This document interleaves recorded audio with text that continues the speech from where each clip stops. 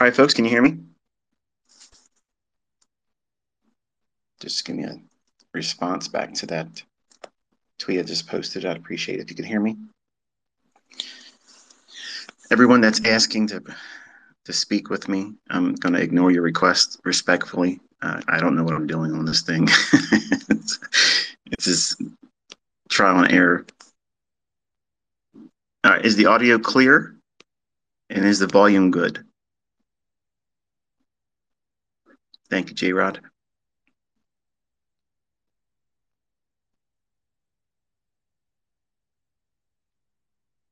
Awesome, awesome.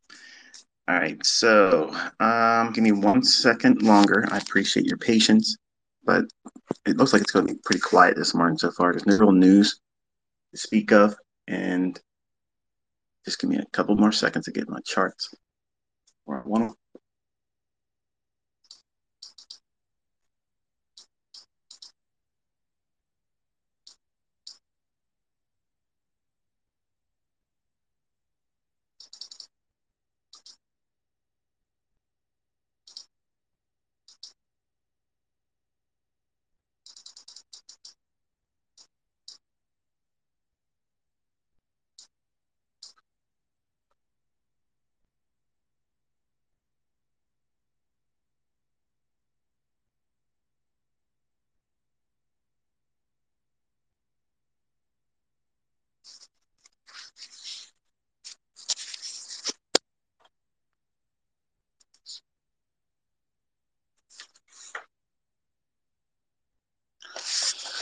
All right, so if you watching live or listening live, I should say, if you take your E-mini S&P chart and open it to the 15-minute time frame,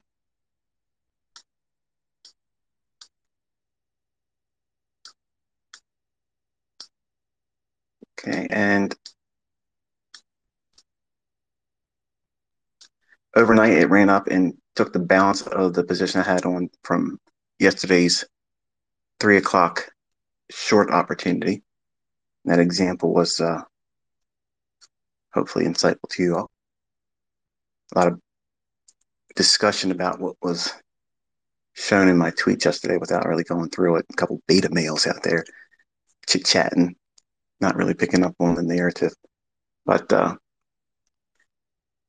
this is the invitation. I'm just going to place this in the beginning. If all you out there that are like educators and want to be gurus and traders and stuff, why don't you start showing your statements so everybody can know you can trade too? Because I think it's been raised up now. The bar's been raised. Saying you took a trade and talking about something doesn't work anymore. All right, so I believe because we have no real news this morning, think about what we have seen this week so far for the index futures. The big smash down day we had on Wednesday, the outside day with the down close, the fact that we didn't take out May 12th's low on SPOOs, even the S&P, and NASDAQ failed to take its low out, but on the Dow, and I know a lot of you guys are questioning all the time, why don't I ever talk about Dow? I don't trade the Dow. Okay, I don't trade it, but I do incorporate it with my analysis between the three averages. So anyway, the point is this. We had a big smash down day on Thursday, outside day with the down close. Generally, I like outside days with down closes when the market's bullish. Now, let's say this market has been going up. Okay. And I think we have a little bit upside this morning. Let me just preface it by saying all that. I don't think there's anything to do at the very moment. I want to see what we do at 9:30. I'll probably hang out with you until around 10 o'clock and then I have to escape. But, I'll try to talk with you about some things that I think may be useful to you and also review what we did yesterday a little bit more detail. But the idea of an outside day with a down close, if it's bullish, I teach that pattern as a setup that's usually bullish that goes into the next few days after that. Because we have been going lower, we've been going lower into May at the seasonal tendency I outlined in the mentorship on YouTube. Now, you've all watched that transpire. So if we look for days that have outside day down close in a market that's bearish by itself, it just means it's likely to continue lower. But if we are met with what we have here, we are at the end of the week. Thursday we had a mixed day. Didn't really continue going lower. Didn't make a new lower low. The three averages have not confirmed one another with the lower low on the daily chart. So if you take a look at your E-mini S&P June 2022 contract, and you'll notice the relationship between Thursday's low versus May 12th's low. It wasn't able to make that lower low compared to the 12th on May. Same thing with the NASDAQ, but we did get it lower on the Dow. So by itself, that's, I guess if you want to use it as like a Dow theory, the averages have not confirmed. And we're at the end of the week. We don't really have any news today. So it could potentially be a very lackluster trading session, going by face value, looking at what we have right now. But obviously, all that can change at 9:30 when the equities market opens up and things start getting moving around. So we'll see what we get in regards to that. But I wanted to kind of like roll back a little bit on the discussion with yesterday's whole entire day. The whole point was, and for those that have actually been with me for a while, you know this to be true. And even the folks out there that have my mentorship, whether it's been by hook or by crook, you know what I say in that mentorship. I talk about how on big down days or large range days, big ranges beget small ranges, and small ranges beget large ranges. I learned that from Larry Williams, and I think it's a truism. It's going to never fall out of style. It's real. When there's a lot of excitement, when there's interest in a market, that's when everybody else feels comfortable going in. And I don't want anybody to take one or two of those tweets that were given yesterday, which I obviously assaulted most of you. That's not my intention with the Twitter, but I made an attempt to walk you through a day, which I guess in retrospect, looking at how, I guess this is a lot easier, but I wasn't confident that I was going to make it work. So I had my son next to me, and I was going to just basically translate what I was giving him with you. So if I've given you a lot of tweets, or you're wondering like, man, what did I sign up? I'm not going to continuously do that, obviously. But the session yesterday was really geared towards how to avoid blowing your, focusing on the real manipulation and the move that takes place in the day, and how we moved and gyrated around that initial fair value gap. I gave you the levels and showed you in the video on YouTube last night in episode 32 of the 2022 mentorship series on my YouTube channel. It just kept going above and below and then gravitating right back to that fair value gap. Just stayed within that range. It only went up a little bit just to take the buy stops, and very, very shallow declines. And as soon as you determine, if you haven't really got that much experience yet in trading, the sooner you can find out that you're in a day like that, better. And then you're met with, do I continuously watch the market, or do I wait to the last hour of trading? And that's kind of like the takeaway from yesterday. You're going to learn by failure that you're not going to see these things coming all the time. But as a precursor, just know ahead of time, when we have big down days and there's a large range day and we're near the end of a daily range and we're within the last few trading sessions, and now for weeks and a month or so, we've been bearish. We've been seeing the indices go lower since the beginning of April. So I'm not calling the bottom. I'm not trying to pick the bottom, but if you're going to be day trading or studying price intraday, you have to be aware of what may transpire after you see these big down days, especially if you see a outside day with a down close near the end of the price run. And what do I mean by the end of the price run? If you refer back to the low made on May 12th, versus the April highs on your daily chart. That whole entire price swing, we're near the end of it right now this week, but we didn't get a lower low on Thursday with NAS or SPOOs. We got it with Dow. So while I don't trade the Dow, and why don't I trade it? It's, to me, I think it's a little too sloppy. It's erratic, and I'd prefer to be in S&P. S&P will have the cleaner price moves.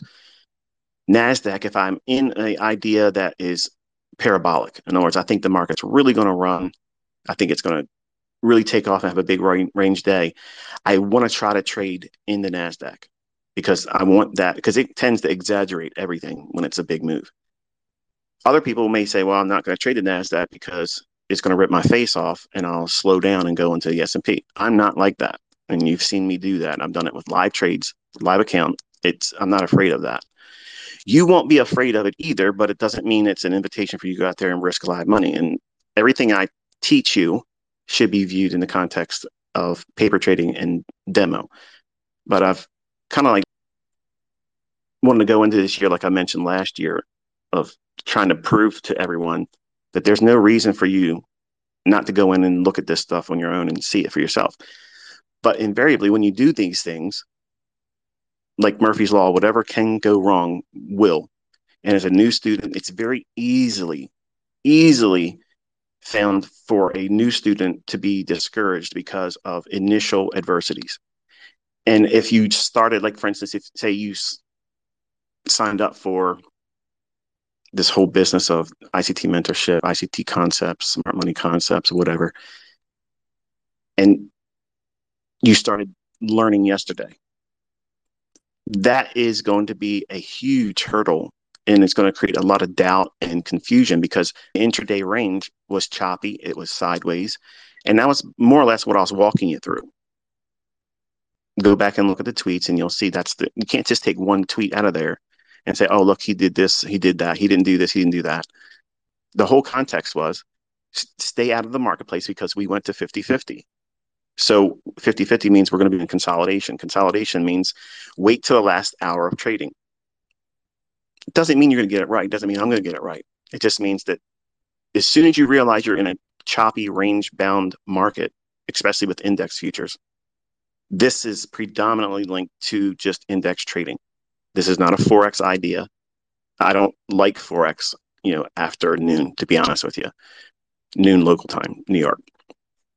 But if you noticed how we were just holding that range and ran up for the buy side, as I was outlining in the tweets yesterday, the whole context of what I was taking you through, a lot of traders just want me to, or students, I should say, want me to just get to the point, give me a way to buy or sell, pick my entry, give me a way to determine where my stop loss should be, tell me how to move my stop, when should I move my stop, and give me a target. And without expecting that to be understood, because I've already done all of that. Like, that's already on YouTube right now. The problem is there's so many variables to how the market's going to book, present. What I mean by present, it gives you opportunity, and sometimes it gives you these impressions that it may be a good day to trade, but then all of a sudden, as soon as you press the button, it does what it did yesterday, and it can be very frustrating. I can tell you, as a younger man in my 20s, when I first started trading the S&P, we didn't have these big ranges back then in the 90s. They were nowhere near the level of volatility that's available to all of us now. But the idea of getting in on those days like yesterday, when I was a young man, I would be in there trying to capture every continuation, bull flag, bear flag, the whole business. I would go after everything I possibly to anticipate the next run, but only on the upside because I was a buyer. I didn't want to short anything. But I would literally blow my accounts out all the time with those types of days. So you have to know what leads to those events, so that way you can avoid it, or at least know that once you're in it and you've taken a loss or two, you have to learn how to stop. Like, you have to stop and not do any more trading. And when it's easy and the markets are real primed, and we're not primed to do anything exciting yet. I'm watching the charts as I'm talking to you, so don't think I'm not paying attention to it. When it's easy to see the market drawing to a particular high or a particular low, and it's one-sided, that's what I teach as a low resistance liquidity run. Okay, where you have just a real easy run to an objective. It's so one-sided, you can't even argue about the possibility of an opposite perspective. That is my definition of high probability. I get the question all the time, like, what makes a trade high probability? The fact that you can only really define it either in a bullish stance or a bearish stance. And using the concepts that I teach, it is impossible to sell it to yourself as a opposing opportunity. In other words, if you're bullish, if you think the market's going to go up, can you go in any way, shape, or form, justify a short using what I'm teaching you? And if that's true, you can find something that's short. That's not high. It doesn't mean that it can't still go up. It just means that it's not high probability. So when I'm mentoring my students, I'm teaching them to look for those types of setups. And the whole point of yesterday was not a high probability setup. And I told you, watch, they're going to build this up, take the buy side out, and watch the middle of the range, and it's going to occur between 3 o'clock and 4 o'clock. I don't know why these beta males out there that want to sit here on the sidelines when it's safe and not show you anything that they're doing this year, but they want to talk and chit chat. Go into the whole timeline of yesterday and the real riders that were with me the entire day yesterday. Yes, it was grueling. Yes, I beat your Twitter up. Okay. But you came away with now a measure of experience that you otherwise not would have never had got without having gone through it. It's easy to get frustrated and say, you know what, I'm not anymore, I'm done.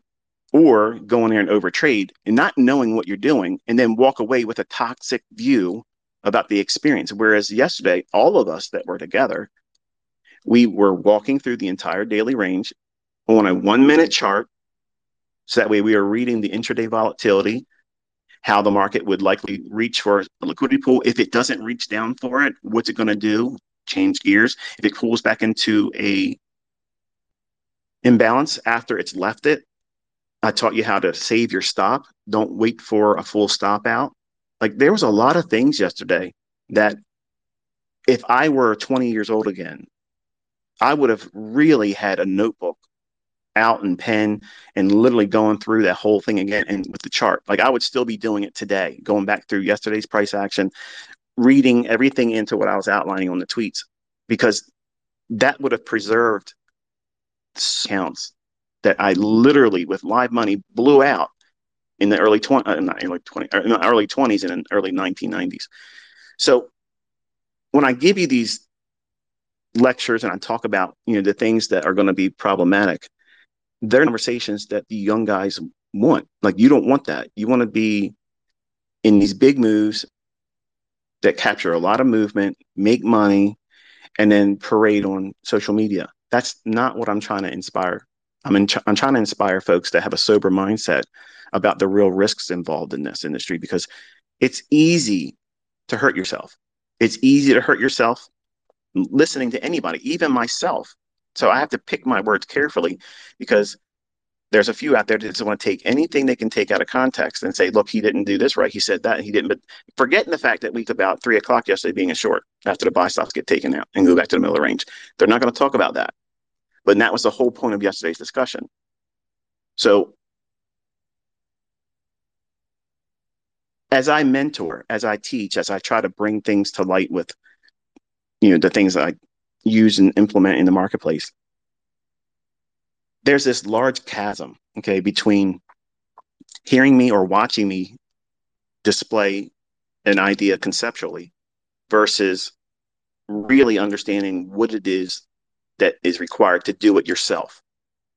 Because the analogy I use all the time, it's not like you watch the video and it's an instant download. It may feel like that. It may look like it's easy. It's not easy. It's not easy. When you're developing and you're learning, it's normal for you to have that overwhelming sense of uncertainty. That's a normal thing. And I had that. I had that for a long time. Nobody was really cheering me on. I'm telling you, that that's a normal part of this process, and try not to get your attention on like the Instagram guys that want to promote the image only, that type of thing. I want all of you, at least in my target audience, is I want everyone to appreciate the underlying risks, because it's real easy to wreck yourself financially, emotionally, psychologically, and it's painful. And you can develop real mental illness from allowing yourself to be harmed in these marketplaces, because it's easy to just feel like, okay, well, I got time. I'm going to sit down in front of the charts.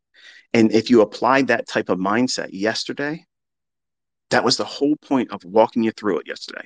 I knew if I wouldn't have been talking or tweeting about yesterday, most of you would have been like, I'm done. They're just not doing anything. I'm bored.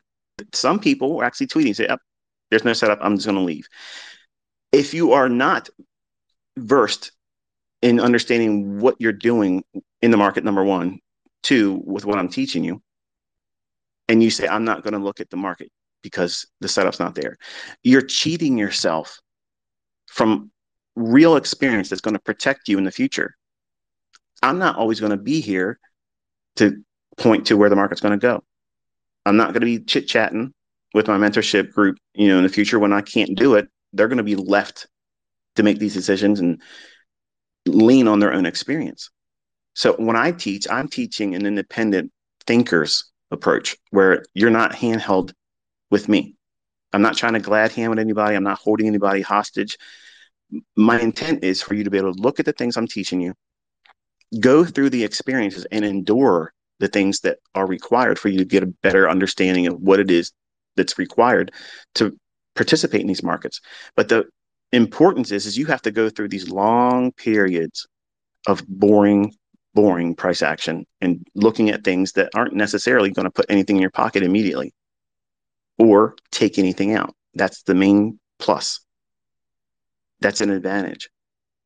So when you're just observing and you're tape reading, not even demo trading, like there's a lot of you that are pushing the button already with live accounts saying, yeah, I made this ICT. I did this with your mentorship. That's cool. I get it. You're excited, but I've already mentioned many times, none of you should be doing that yet. Like we have not had enough time from me first starting teaching this whole thing. I think what was the first lesson in February or something to that effect. It was really early in the year. All of you should still be in the observation and maybe just starting to work into forward testing. But forward testing is not pressing a demo. Like you got to be sitting down in front of the market and tape read, make annotations on your chart without pushing a button. Stop thinking about how much money you're making or losing, and stop thinking about all the opportunities that you're missing. Things repeat. That's some of the better takeaways from sitting down in front of the charts and reading price on a day-by-day basis, because then you'll be convinced rather quickly that there's an ample amount of opportunities over the month. Stop thinking that you have to trade every single day. If you beat yourself up and not know what you're doing and you overtrade and or push, like I would like to see that 38.55 level swept. It would make sense to do that. But the market can stay in a range bound condition or trade higher and leave that there. It could be there for months. Nothing says it has to go down there right away. I'd prefer it. And right now, if you're looking at let's see, on your E-mini S&P, let's go into a 5-minute chart.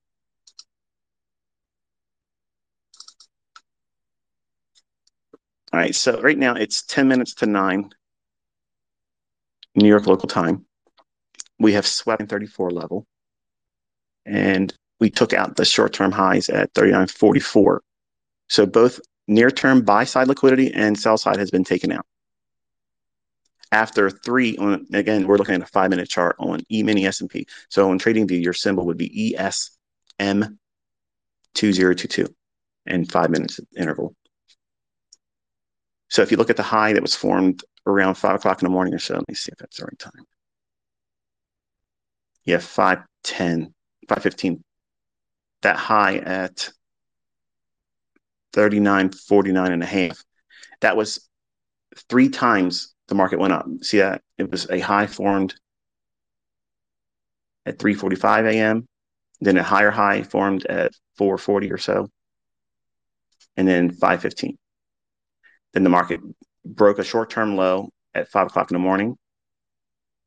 Fair value gap formed on the 540 candle, and then the market traded down. And notice it did not take out the short-term low at 410, but then ran up above the short-term high at 6:20 a.m. Then broke down. We created another fair value gap on the 810 candle. Displacement on the downside, except for that small little low at 8 o'clock on the dot. And then we broke down and took out the short-term low at 710. Now, I'm not saying that you can't scalp that. That's obviously a scalp. But when I'm looking at the market, I'm not looking for these little tiny micro moves. Okay. I'm looking for a move that could be framed as a small scalp like that, but I want to be part of a larger price run. I mentioned earlier in the conversation that I'm teaching my students to look for low resistance liquidity runs. That's either going long and running above an old high, or going short, target of running out an old low. That is kind of like my bread and butter approach to trading. There are things that obviously help me frame that logic and that idea, but they are predominantly already taught on my YouTube channel. So you can dig into all those other things that support the idea. But the main thing, if you're a student that just came to me by way of someone saying, hey, look, check this guy out, whatever. Note that low at 410, at the liquidity resting right below there. There isn't really any imbalance to the left of us. So the liquidity resting below 410 on E-mini S&P 5-minute chart, that's a draw on liquidity. And then there's no real imbalance after that until we get down to the lows at 250. Notice the low at 250 in the morning. Go back a little bit, and you'll see that's relative equal lows down there. So there's sell side resting below that. So that's a draw. Let me put that on the chart now. All right, so I forgot what I was saying. Low resistance liquidity run. The idea of looking for trades that are one-sided, where it's easy. You don't have to put a whole lot of thought into it, but waiting for those types of setups. Those are, in my opinion, what traders should be striving to trade and hunt, not looking for just any old pattern. You know, you're all learning my fair value gap. Not every little gap constitutes a low resistance liquidity run entry. Many times it could be just filling it in. It's because it's a common gap. Fair value gaps are part of a underlying logic. And it's not just a small little separation that's highlighted with 3 candles. Okay. That candle at, if you have your 5-minute chart up on E-mini S&P, if you look at the candle exactly at 8:10 this morning on May 20th, 2022, that is the fair value gap. That one candle that is down, the next candle to the right of it has a high of 39.40 and a half. The candle prior to the candle at 8:10 has a low of 39.41 and a half. That gap, because it has already ran buy stops, the buy stops resting above that 620 high, that right there, that is a fair value gap, because it's implying, and the logic behind this and narrative is, the market has already dropped, and we return back into that imbalance at 8:10, that candle. So it fills in that candle, rebalances, goes back up to the low of the candle at 8:05. Then price is allowed to release lower and take out the low at 710, because there's liquidity resting below that. And then now we just swept the low, or did we? Did we get that yet? Yep, we swept the low at 410. So when I'm teaching people to look at the marketplace, it's easy for someone to be critical and uh, say, okay, look at this, this fair value gap didn't work there. Oh, this didn't work there. This didn't work there. When if you're going to look at what I'm teaching or investigate what it is I'm looking for, don't go in with the mindset saying, let's see how this fails. I want you to go in looking at how I teach you how to find it, because the critics, they avoid all that. They're not going to go through the process of doing it the right way as I outline it. And then you'll see that they exist. They're there in the move every single day, every single week. They repeat all the time. If you go in looking for moves that's just simply because you think it's a fair value gap, that's going to frustrate you because it's not going to give you moves like yesterday. There may be fair value gaps there, okay, by what is defined as the pattern, but that pattern is not associated with the expected delivery of price for that given day. So what do I mean by that? As I outlined one day on Thursday, it was a large range day, and we're near the end of the range on that daily run that was lower from April high to May 12th. So we're, by definition, without the use of an indicator, we're oversold. We don't need an indicator to plot the fact that we're oversold. So the market's really, really, really suppressed, pulled down low. It's at a real deep discount. And we're at the end of the week, and we stopped short on S&P and the NASDAQ before running out May 12th's low. But the Dow was able to go through May 12th's low. So all of those ingredients come together and create this product called consolidation. And those days, if you don't know what you're looking for, when to anticipate them, how to read them, you can go in and trick yourself into thinking there's a pattern there. There's a pattern in anything. You can be fooled by randomness. But when you apply logic and the narrative that would be associated with a low resistance liquidity run, that means it's a high probability, one sided price move that is justifiable only on the side that you're trying to trade.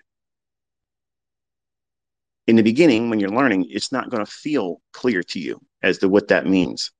And that's why I tell everyone you have to take your time. You're going to get these moments of astonishment where it's like, I finally got that. It's an epiphany where you discover what you didn't realize was important to you.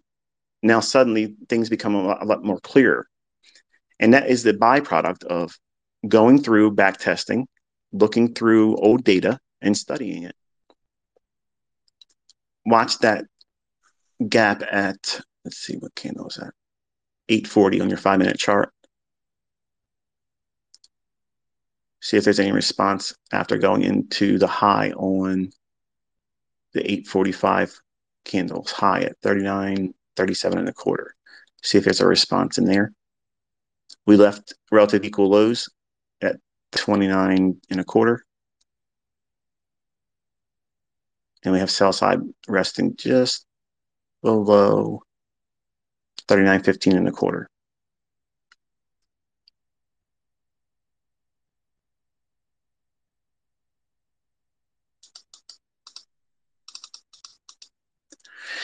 So one of the frustrating things I've endured as a mentor and teacher, not just in recent years, but when I was doing one-on-one consultations and teaching one-on-one back in the late 90s, that does not happen. So please don't try to reach out to me. I don't do them anymore, but I'm just referring back to those experiences. I had many times where the people I was working with, they would take what I gave them, follow the instructions, and they were on their way, happy. And I had a handful of folks that were, if I give them a set of rules and say, this is what you're looking for, this is what you're trying to operate and engage with, they would say, okay, I get what you're saying, but. So as soon as you say but, you just cancel out everything before what you just said. What they were saying to me and showcasing is they have no discipline. And many of you learning this, not just under me, many of you are going to discover that you don't have discipline either. I didn't have it either in the beginning. I was literally all over the place, chasing everything because I felt like there was going to be something else that made it easier. When I discovered the easy aspect comes through the grueling process of going through and reading price, studying this candlesticks, not it wasn't candlesticks back then, it was open high low close bar. But the the randomness of price action, what repeating phenomenon were taking place, and studying that. And because I was actually taking trades and losing, I was trying to go back and say, okay, somebody obviously made money on the other side of this trade. So how are they doing it? If I'm losing in my live account and I'm putting money up and I'm buying grain markets or I'm buying, live cattle or lean hogs or, crude oil, gold or whatever I was at the time trading, what was I doing wrong that they could see that was an opportunity? And that was one of the biggest epiphanies for me is to go back and see what it was I was referring to and how if I was to reverse it and say, okay, if I didn't look at it with that perspective in mind, okay, if I didn't look at it as um, if I'm bullish, I'm buying it. That's all I was doing back in the 90s. I was afraid to short. I didn't understand it, so I was a perma bull. Okay, so if I took a long and I got stopped out, or if I didn't use a stop loss because I did that a lot in the 90s, I was afraid to put it in the wrong place. So, what was the safest way to trade then? In my mind, don't use a stop. And I ruined myself so many times doing that. You have to have a threshold at which this is where I'm wrong. I'm not going to trade anymore. This is where I have to pull the plug. But I would go back in my trades and start reverse engineering it from the other side. Like someone was a bear. And that was one of the biggest discoveries for me to trust being a short or a bear is to see when my own live trades were failing, when I was extremely bullish and I had my biggest positions on. I'm long 20 contracts of soybeans. I'm really in there. I'm really trying to do what is likely to be a big move, right? So if it craps out and I'm stopped out and it goes careening the other direction, I'm going in trying to figure out what it is that I did wrong. And if I was a bearish trader, what was I looking for that would be there? And one of the patterns that kept continuously forming is what I literally just gave you all on mentorship on YouTube. That pattern of waiting for a run higher because I would chase breakouts. I didn't call myself a breakout artist, okay? Because breakout artists, they would literally just leave their stop order above the marketplace and let the market in. Not me. Back then, I was scared. I was scared. I wanted to see the market really running, really taking off, where a reasonable expectation would be to see the market go maybe 2 cents above an old high. If you're trading the grains, it's like $100 per contract. It's the same as like an e-mini. It's $50 per cent. But I would wait for it to move like 15 to 20 cents. Now, on that big candle up, I'd be chasing it and buying long there. Well, obviously, just static retracements would come back and start scaring me. And I would move my stop loss if I had one lower, opening up the risk even larger and larger because in my mind, I had to be right because it's been going up. It was really explosive to the upside, but I got wrecked. I got my hinder parts handed to me. And what I discovered was this pattern of going above an old high, then breaking down, and then that secondary rally up. At that time, if I hadn't been stopped out, or if I removed my stop and I weathered that retracement, I would feel like, okay, I dodged a bullet there. And then I would feel more confident and I'd be in there praying to God, help me get this move past, this level here, keep going up, just let me get out of it even. At that point, I didn't want to be a profitable trader in that trade. I just wanted to be able to survive it and the commission, which at that paying $100 per contract. Let me say it again. $100 every contract. Fox Investments. Okay. That's what I was paying as a beginning trader. Everybody was getting raped back then. It was ridiculous. Okay. You guys complain about what you have to pay for your commissions today. This is peanuts. Okay. It's nothing compared to what we were having to pay back in the 90s and before that. It was just, they called it full service brokerage. Full service. Yeah, they're servicing you, all right. The hose without no lube. And I didn't know any better. I figured this is what you're supposed to do. And it wasn't until later on I moved to Linda Waldock, where it was a little bit better in terms of the commissions. I think it was around like $30 round turn, which even by today's standards is still, but man, coming from $100 per contract to $30, it's a big savings. But back to the discussion about how this whole model evolved. During that return back to the fair value gap that I had no awareness of, I had no awareness of that fair value gap at all. Didn't even stand out in the chart. I had no idea what it was. Didn't see it. It was always in the charts, but I paid no attention to it because I didn't understand it.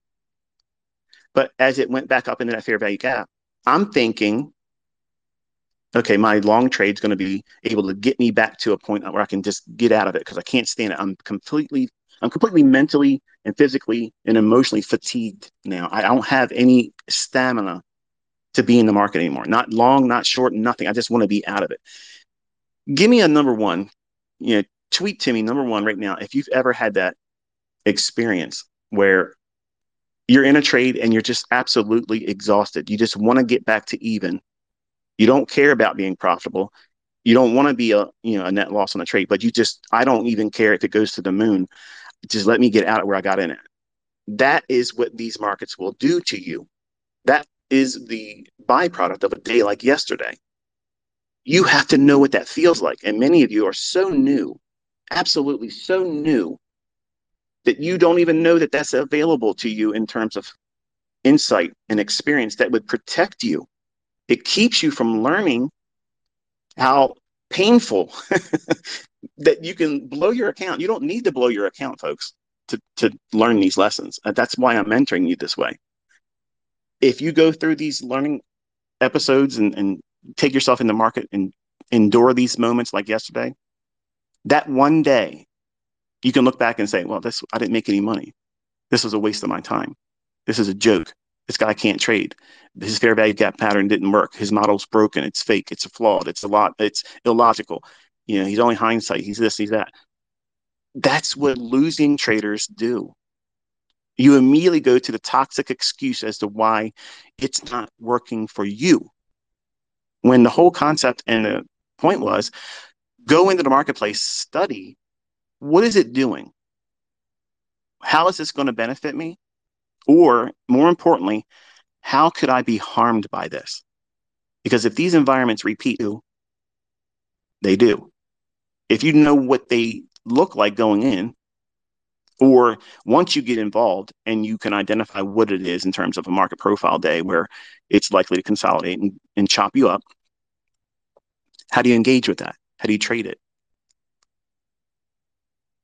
Well, I gave you insights yesterday on how to do that. Stop trading off until all throughout the afternoon, wait to that last hour trading. And look for a pattern that makes sense. Run them at buy stops and pull back to the middle of the range. You don't need it to take out the lows at 39 or 38.55 or what it was. You don't need that. If it pulls back to the middle of the range and you sold short the daily high, who's going to complain about that? I'm sure look around, you'll find somebody. But if you're in here trying to find setups that are consistent, even on consolidation days, you're going to find that those choppy days, if you go back and look at the last hour of trading, many times you're going to find that opportunity present itself. And sometimes it can go even further in the middle of the range. But it's better to take the bulk of your trade off, as you watched me illustrate in my video last night. It's better to take the bulk of your trade off in the middle because it could stay range bound or, like it did with me, come back up and take my stop, which was only on one contract basis. And the majority of everything else was taken off in the middle of the range. And you watched me take the other one off. The remaining two, I took one off in the video of the recording. But back to the discussion of the model. So during my times when I was being a breakout trader chasing price, so I'm like Johnny come lately. Okay. I'm waiting for it to not only break out bullishly and run up 15, 20 pennies. Okay. That's $1,500. Oh, no, I'm sorry. It's 20 cents. That's $1,000. So $750 to $1,000 movement already higher. and then I'm going in and I'm buying it. That's what I was doing back then. Because in my mind, as a new trader, no experience whatsoever, completely greenhorn. I mean, I was the definition of absolutely clueless, but I'm in there with live money. Way too fast, no idea what I was doing. And I was chasing it because I was thinking, okay, Ken Roberts showed me in this book that these moves go like $20 moves, in the grains. You can do that. Or silver is going to go up to $50, an ounce. It's every day, every year he was promoting that. Buy silver, buy silver, buy silver. And that book really converted me into thinking that every trade I was going to get into was going to be these big blowout, huge run up moves. So it was in my mind thinking, hey, I'm going to wait for it to break out. That initial breakout encourages me, but then I'm going to wait. I want to have further confirmation. And a lot of you actually probably have this experience too, where you can pretty much see likely to go, but you don't have the courage to actually go in when it's the best time to get in. You want to wait for it to start moving in that direction and give up a half or three quarters of the move. And then you start saying, okay, well, I can see it's going to go to that particular level right there. And then you go into the trade. And it might go for you a little piece. And those are your wins. They're the ones that you'll feel confident in showing your friends on social media or your coworkers. But you won't share the ones where it retraces against you, which is normal, but you get either stopped out or scared and you close the trade. And then it runs to your objective. And you go away thinking, oh, I'm never going to learn this. You're never going to learn it doing it that way. And just like I didn't learn how to trade profitably by doing what I was explaining earlier, waiting for anticipating the breakout, seeing it, and then watching it run even further, and then calling that confirmation. No, that's not confirmation. That is observation of someone else doing it right and me not having the understanding, the discipline, or the foresight to gauge it when I should have. But when it would go back up into that fair value gap on my long after it took out a high, I would be confident that I'm going to get to the point where I can get out of the trade and be break even. So what I was doing was teaching myself to be what? Late to the party and never making money. Think about that. Apply that same hardcore in the mirror analysis of yourself. Because I guarantee you, put a number two, tweet to me number two, if you've ever endured that or experienced it. And there's no shame in it. It's normal because these markets are well, in a lot of ways, it's a mirror. It's going to show you yourself. And that reflection isn't going to be appreciated by most of you because you think you look a certain way or are a certain type of person. And when you engage in these marketplaces and you put in your opinion or you associate your intellect to what these little patterns and candlesticks are likely to do next. And young men and women, they stake their whole existence and image on the fact that these candlesticks do something that relates to a profitable or um, positive outcome. Instead of just saying, okay, is this making me money? And how is it going to hurt me? And over time, when I was going back through all of my losing trades as a bull, because in the 90s, that's all I was doing, I discovered, because that pattern that Ken Roberts was teaching in his course, which was not really accurately described or titled, but the world's most powerful money manual in course. And it was neither powerful, okay, or enabling for me for any profitability. I've never made money with anything the guy taught. But when I took everything that he talked about and John Murphy refers to in his book, Technical Analysis of the Financial Markets, I think that is a book that everybody should have, not because the stuff in it works, but because if you take that logic and turn it upside down, you have a 90% winning rate, okay, in back testing. Go back and look at all that kind of stuff. And that logic fails. It fails. Trend lines are wonderful when it's already happened. Everybody can do that kind of thing. But the hard walk forward for traders, not only under my mentorship, but in any endeavor in terms of trading. This is hard, not because the concepts are, unavailable, because they have been obviously explained to you. What makes it hard is your personal personality, your character flaws. All of us have character flaws. I'm a perfectionist. I have to be perfect. Like, I have to be perfect. And that's what I'm pursuing. Never going to get there. But my trades, the things I'm showing, I think they illustrate above average. I'm getting into lows and getting out above old highs, vice versa. Now, I'm not doing it all the time. I take losing trades. Logic is I want to go in and I try to teach my students, where is the most logical entry point for a trade.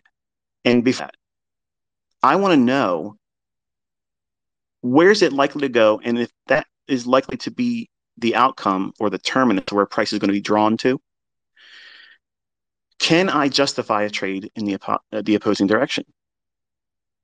Because if I can do that, then I still might take the trade, but I'm not going to trade with 4.5% leverage behind it, which would be like my competitive leverage gearing. I don't always trade with that, but I do it to showcase the difference between talkers out there that talk about what they do in market replay and day in reports that they can easily be, changed and audited and make adjustments and edit it. You can't do that with TradingView. There's nothing, you can't do any of that with TradingView. And you sure as hell aren't going to be able to do that when you're trading through a live broker and using TradingView as the portal. So that's why I'm teaching the way I teach. That's why I'm in this TradingView. That's why I show you the statements. That's why I show you the results. The bottom line is you can go out there and chase all kinds of wonderful illusions that a lot of people want to trick you into believing. And yes, I made millions of dollars selling my education. I don't do that right now. I'm not going to do it again. This is not a lead in. I'm not teaching you a little bit to get your mouth wet and then say, okay, now here's the pitch. I'm not selling anything. Nothing. It's been stressful. But I do enjoy teaching. But I want to teach you properly, because there's a way to do this incorrectly. And it's everybody out there parroting what I say. They have no idea why I said what I said. They just repeat what I said. And that's why their students get frustrated, because they can't get answers to the things that they heard me say, they then repeat, because they don't understand why I said what I said. So when I do these long rants and discussions that are very boring to someone that just wants to get in, give me a stop and give me a target, I ain't got time for this. I got things to go on internet and talk about.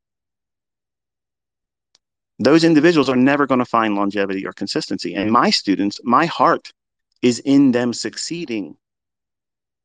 And I think if you pay attention to me long enough, you can hear that. Like, I am passionate about all of you. Like, I want you to succeed. What's it going to give me? There isn't going to be a mentorship for sale. It's just the enjoyment, the satisfaction of knowing that I poured myself into individuals on the internet that I'm never likely to meet. And you have done something to change your entire family tree. And that to me is amazing.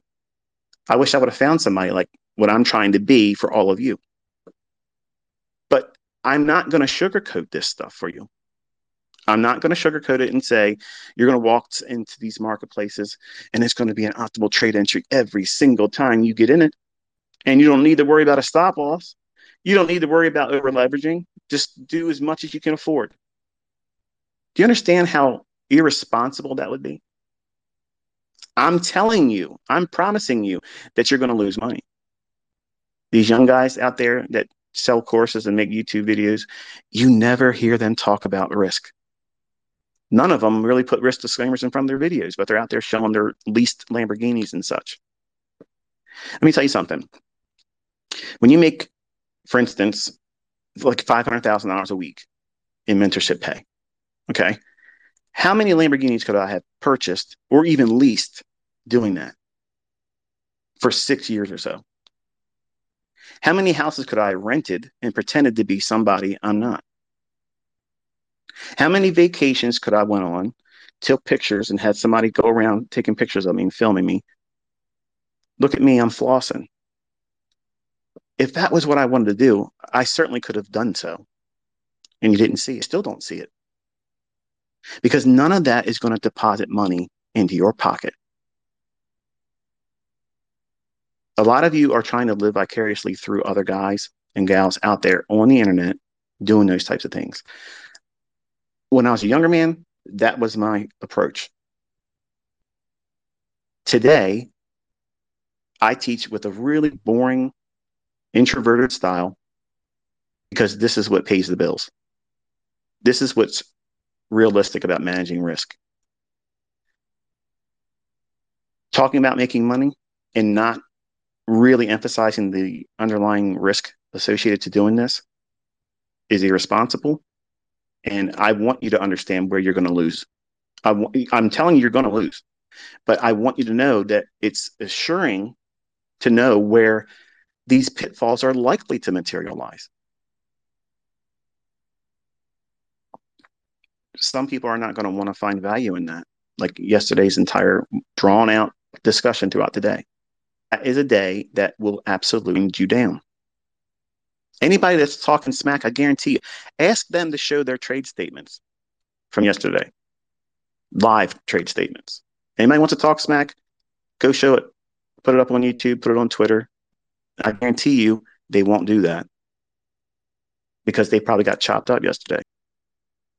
I'm sitting here trying the best I can possibly be to be an insightful educator and dad to him, and also communicate the same things to you, typing it out throughout the entire day.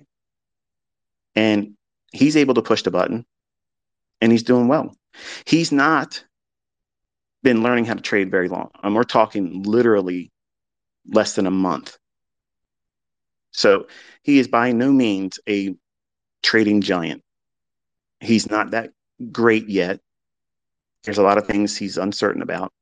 He's not confident about himself at this point, but his intentions, he says, is that once he understands what he's doing, he wants to put a YouTube channel together. And should he get to this point, I will absolutely invite all of you over there. He doesn't care about trolls.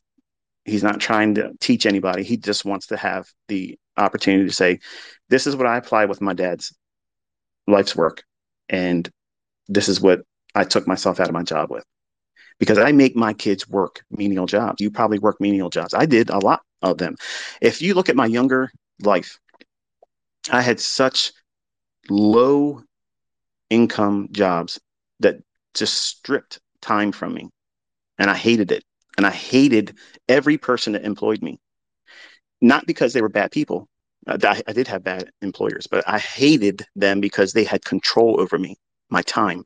When can I do something? When can't I do something? And what am I getting paid for being here? You're prostituting my time for next to nothing. And I have nothing to show for it. So that lesson was important for me. And I forced that on my children. You see these trolls out there. One guy that says he invested $20 into private investigators. Ask him what about the chargeback he did for his private investigator because he couldn't afford the $10,000 for the 10 days that they were recording me. And then he asked them to go on my personal property, record through my windows, my family and wife and children through my windows. And then they fired him. And then he did a chargeback on his credit card saying, oh, yeah, I didn't make these charges. Pretend. Yeah, we know about that. These people, okay, they're sick. They're not teaching you anything that makes money. They don't make money for real. They're working in market replay. Because if they could, they'd be taking their AMP account right over to that trading view and plugging it in. And then you'd see the results like I just showed my sons yesterday. Hello. Shit just got real. My daughter does not work at no fucking Chipotle. She manages a store. My children are being groomed to appreciate the money they make on their own steam. I can give them millions. But what have I done? If I die, they can't make more of it. So I'm giving them a life skill and I'm hardening them. I had a rough childhood. I appreciate the things I've been given and blessed with. And this insight was not easy coming to me. I went through a lot of hardship. My children will appreciate what they can do on their own because if I give it to them, it's just like any old Christmas present you gave to your children. Oh, it's great for that moment when they tear it open, and 20 minutes later, they've done forgot about it. The appreciation is evaporated. A life skill like this, well, guess what? It continuously gives over and over and over again. And that would make me proud to see. I hope I get to see all of my children. I'm hoping that when Caleb makes this turning point where he can be consistent, not have any inspiration by me whatsoever, to do this on his own. 2 more minutes and the equities open up. That I can shine. I want to see that. Like it's emotional for me to see it. Finally, one of my kids are trying to do it. Admittedly, they were all waiting for me just to hand them money. I guess like anybody else's parents when they're with someone that's affluent. I don't live my life affluently. You've obviously seen part of that. I live an introverted life. I try not to draw too much attention to myself. And hopefully my children follow that same process. But my children work menial jobs. Caleb right now brings home $400 a week at his job. Comes home sore, works in a warehouse making, I don't know if it's condiments or something like not ketchup or anything like that, but some like the name escapes me. Horseradish. His company makes horseradish. They're known for making horseradish. And my other son, Cody, he lives across the street from his stepfather, and they have a trailer that he lives in by choice. He's traded crypto, but he and I, we're not the closest. But I hope that when he sees Caleb do well, it'll inspire him to do the same thing. But they're all individual people living their individual lives, and they're making whatever decisions they're making on their own, and the consequences that come from those decisions. We're about to open up here in about 15 seconds. Those decisions are going to bring with them the rewards or repercussions. And all of them have been made available. Like all the things that I know how to do are made available to them. But you're discovering that it's not easy, is it? It takes some work. And they're young. They're in their 20s. They're not thinking they, I want to pour all that time into that. Dad's just going to be worn down to money. That's really what they're thinking, like 20-year-olds do. Just take a second. I'm watching this opening price movement here. One more run on the 39, 29.50 level.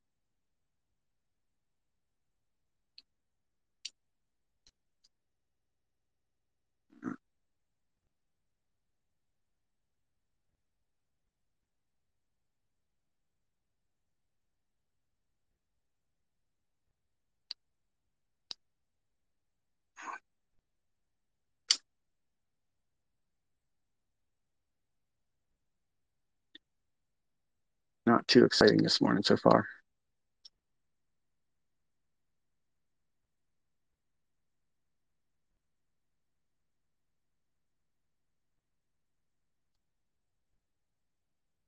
Watch the buy side at 39.50. I'm looking at still the 5-minute chart because there's nothing for me to be looking any lower.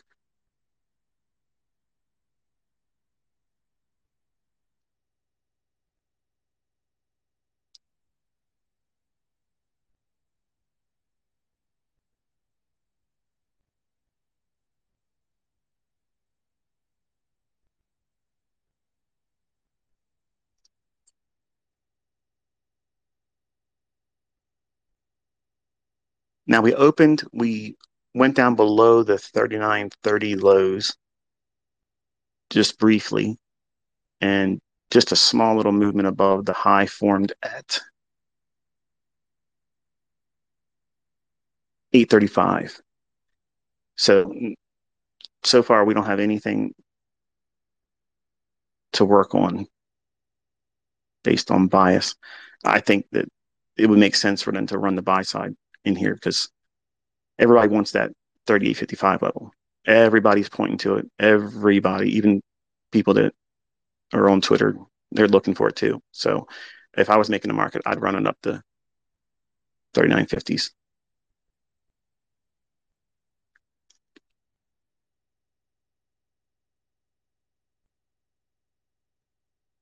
NASDAQ is real heavy in here.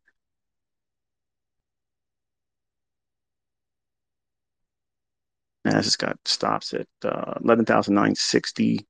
S&P should be picking up, moving lower now if it's going to move in concert with NASDAQ.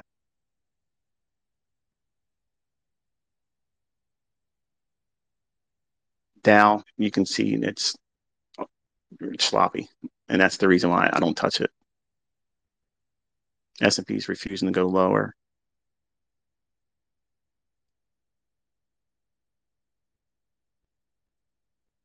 Um,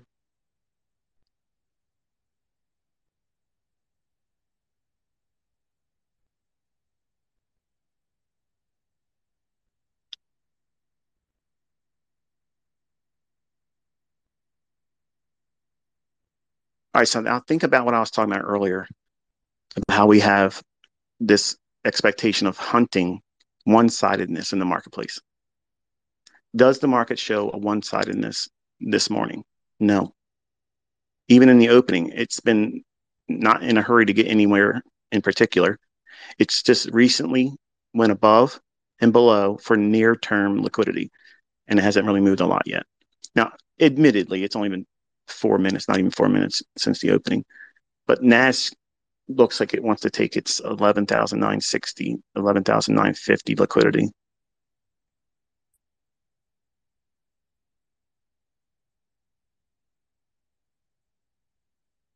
No real imbalance on S&P to speak of. The only thing in my mind is the buy side at 49.50, but the stops below 39.15 in a quarter.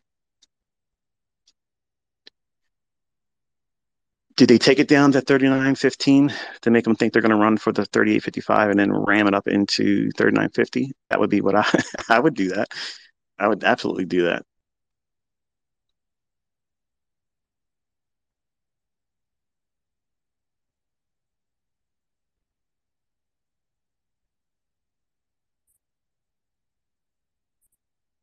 NASDAQ in striking distance on that 11,950.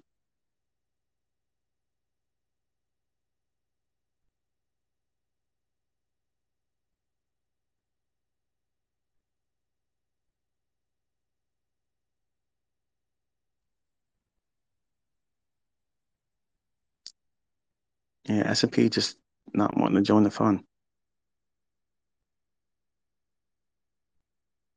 Now, in response to what I was saying earlier about one-sidedness, when you have a one-sided market gearing where a low resistance liquidity run for like a run to an old high or old low, which is what I'm kind of really trying to teach my store, it'll have a very clear pattern and expectation at the opening price, or not the opening price, at the opening at 9:30. You'll get this flurry of price action. Like if we were bearish, the ideal scenario in my mind would have been run up, take out the 39.50 level, and then break down, then come back in for a fair value gap, and then run for 39.15 and a quarter. That's if I was bearish, that would be the ideal scenario I would have been looking for. And we didn't get that. We did get a fair value gap form at, this is the S&P 5-minute chart, so that way you can calibrate on your end. 840, that candle is a fair value gap. It returned back up into that area, and I mentioned that, watch that level, and we've now started moving lower. I'm sorry, NASDAQ has blown out its 11,950 level. S&P is about to take that 39.15 and a quarter level. And Dow just looks like a mess. So, like I said, I don't trade Dow. It's only 30 stocks that make up that composite index. And those 30 stocks just don't have as much weight that like the S&P 500 and NASDAQ 100 have. But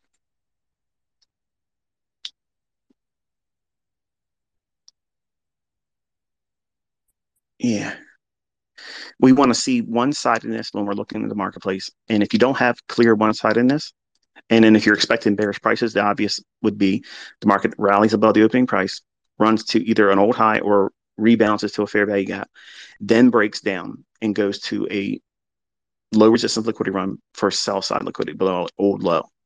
That is to me what all of you should be hunting for. That's your unicorn. Okay. They exist, they're in the marketplace, but they don't form every single trading session every single day. You'll have a handful of those over the course of a week. But apart from that, you can do little tiny little scalps. They may not have the same level of probability behind them, but if you're getting one for one and you know what you're doing, you're not over leveraging yourself, you can grow an account with 1 to 1. You don't need 5 to 1, 50 to 1, 200 to 1 like these guys on Instagram and Telegram rooms. Yeah, I'm doing. If you ever done the math on these guys, they're olds, okay, but they're claiming they got 500 to 1 trades. Why aren't they billionaires? Like seriously, why? If you can do that, why are you trading with one micro lot with your MT4 screenshots? Like it's been 6 months. You should be at least above a standard lot now. The things that people believe and swallow just because they see one screenshot of something is ridiculous. And all I try to do is be a voice of reason. Okay. I could do a lot of those things for real that they're pretending to afford, but it does nothing to make you a better trader. Thinking about things responsibly, respecting the level of risk, and doing things that are boring. Trading is boring. You want it to be boring. Your job sucks, right? Everybody hates their job. You're there, you have to put in the time. It's boring. You'd rather be doing something else. Trading is like that too. People say, "Oh, I love trading." No, you don't. You don't love trading. You love trading when it's profitable. Okay, let's be real. You don't like trading. You don't love trading. You love winning. Okay, but everybody wants to love trading. I eat, sleep, breathe trading. Yeah, I do those things and I hate it. Like I hate it. I love back testing. I love studying price action. I love that. I hate trading. Why do I hate trading? Because every single one of these candles that form, I'm expecting it to do what I want it to do. Think about that now. I'm being 100% honest with you. I want every single one of these candles to do exactly what I want them to do. And that is an internal struggle for me because I have mentioned many times I'm obsessively compulsive. So I want things my way. I am an absolute control freak on every aspect of my. And when I look at these candlesticks, it's an internal arm wrestling match when they don't bend to my will. So in my approach to learning how to beat these markets, I had to align myself with how they book. And I was blessed and fortunate to end up in the situations that I was in that I was able to learn what these things do. There are times when I don't know what they're doing. And it was a hard process for me to learn when that is. Because when you're young and you're able to do very, very well, very, very easily after initial luck, it gives you this feeling of invincibility. You feel like you can't do anything wrong. You feel like you can just walk in and command the attention of everybody. And it messes with you. So that sense of arrogance and pride, that was an affliction for me as a young man.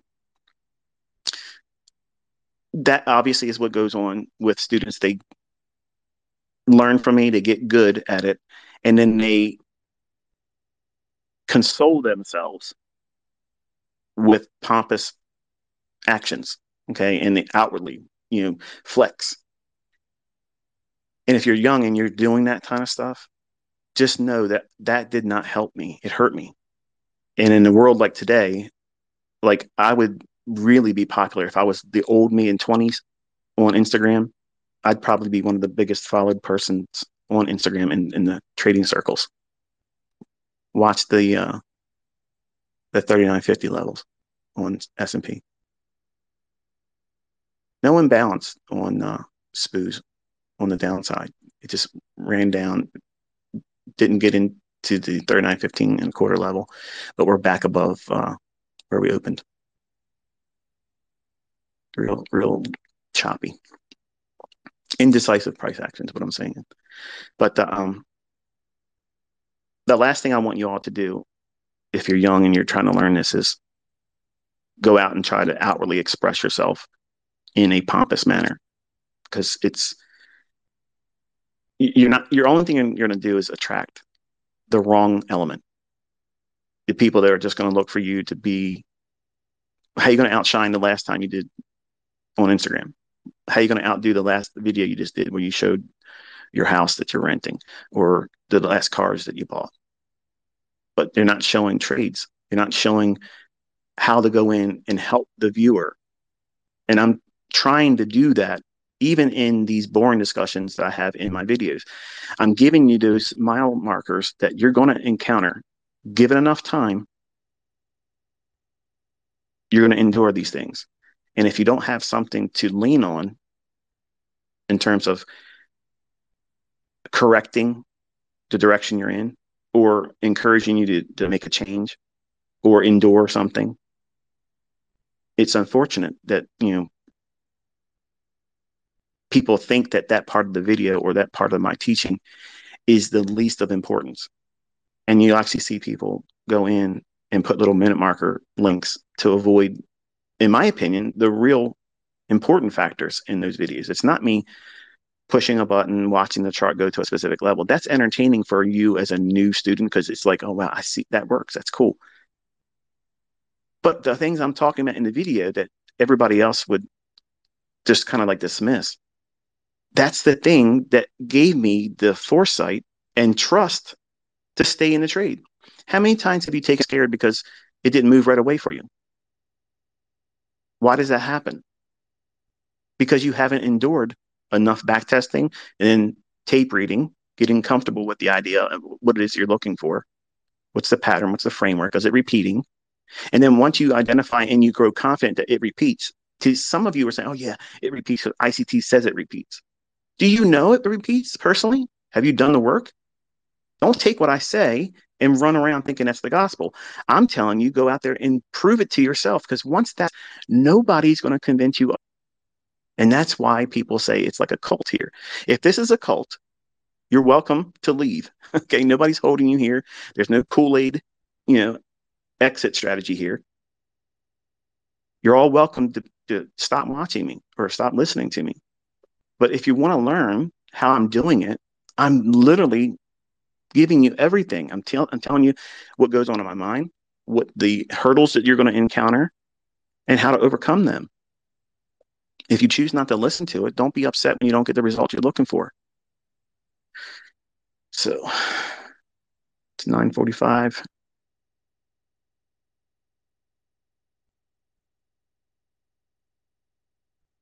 I'm just looking at NASDAQ right here. And Dow's come back up into its opening range. The S&P was unable to take that 39.15 and a quarter low out. NASDAQ did. So again, we have a divergence at the lows on S&P against the NASDAQ. NASDAQ went lower. S&P failed to go lower. And what I'm into specifically, if you look at the candle at 9:35, the S&P failed to make that lower low than that of 250. So 250's low on S&P has been kept in place, but the 3 o'clock in the morning low on NASDAQ has been swept out.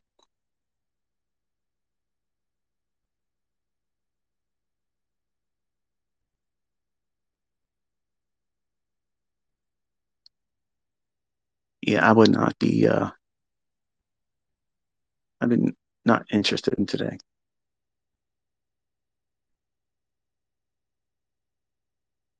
No news. It's a Friday.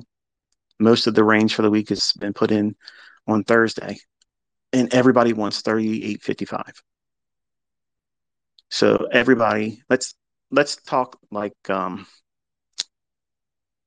retail for a second, okay? Let's say you were fortunate enough to be short from Tuesday or Monday or earlier in the week, or no, I'm sorry, Thursday. Say you were lucky enough to get the high on Thursday and wrote it down. It's Friday. What do you want to do going into the weekend?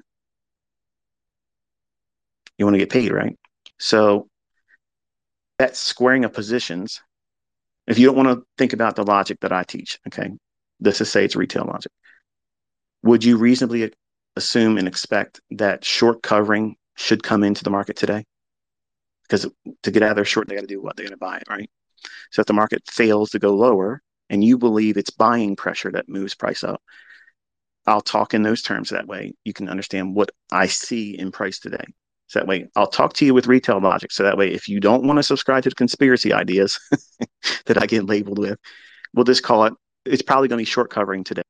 It probably won't go lower and disrupt those people that want to see that 38.55 because everybody wants it. It's already talked about on every medium there is. So if it doesn't go down there and people are covering short, what is likely to be taken? Buy stops.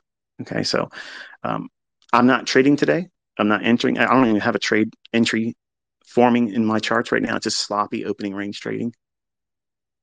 But that 39.50 level just looks like it's just too easy. Like they could take that in two candles and gone. So I'm not interested in taking anything today. Um, I have lots of video work to still complete with my other group. So I have things I'm going to take care of today. But I really appreciate you hanging out with me this morning.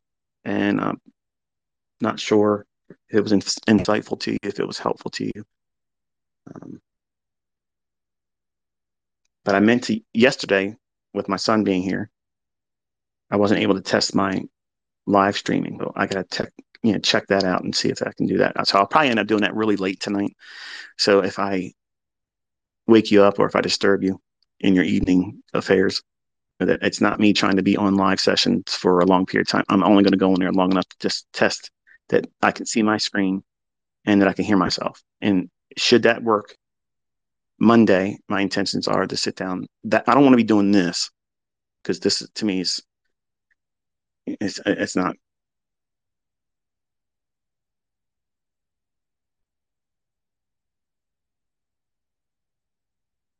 Sorry, I'm looking at price. It's not something I want to do. Like I feel disconnected because I got a phone facing me in my face, and then I got my charts in front of me. I feel like I'm plate spinning. So it'd be just easier for me to have my chart in front of me and point to it. But I wanted to give you the exercise of yesterday, sitting in there and internalizing the struggles that would be associated with a day like yesterday. But I think that's going to be it. And we will close our session now. I think if I do this right, the little toggle box I did for the Twitter space, it says toggle to record it. If all of you that know how to do this would help, I'm going to ask you a question and just reply to or send me a tweet to my most recent rather. Hang on a second. Yeah. Reply to my tweet, most recent one, and tell me how I make sure everybody can hear this because I don't know how to do it. I know when I'm closing it, when I stop this, will everybody be able to see it or access it? I don't know.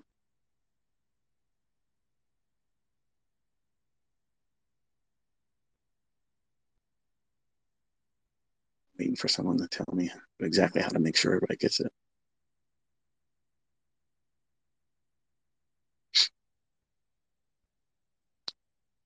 Beck, thank you very much for that. They're telling me it automatically saves. So is it my understanding that as I close it, the link will be made?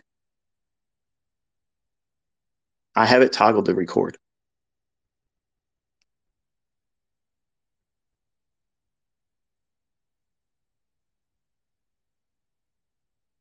All right, we're going to find out what happens. I'm going to end the session here. If it gives me an opportunity to like tweet it or whatever, that's what I'll do. If not, you know, thanks for hanging out. And I guess I'll talk with you by way of YouTube video tonight.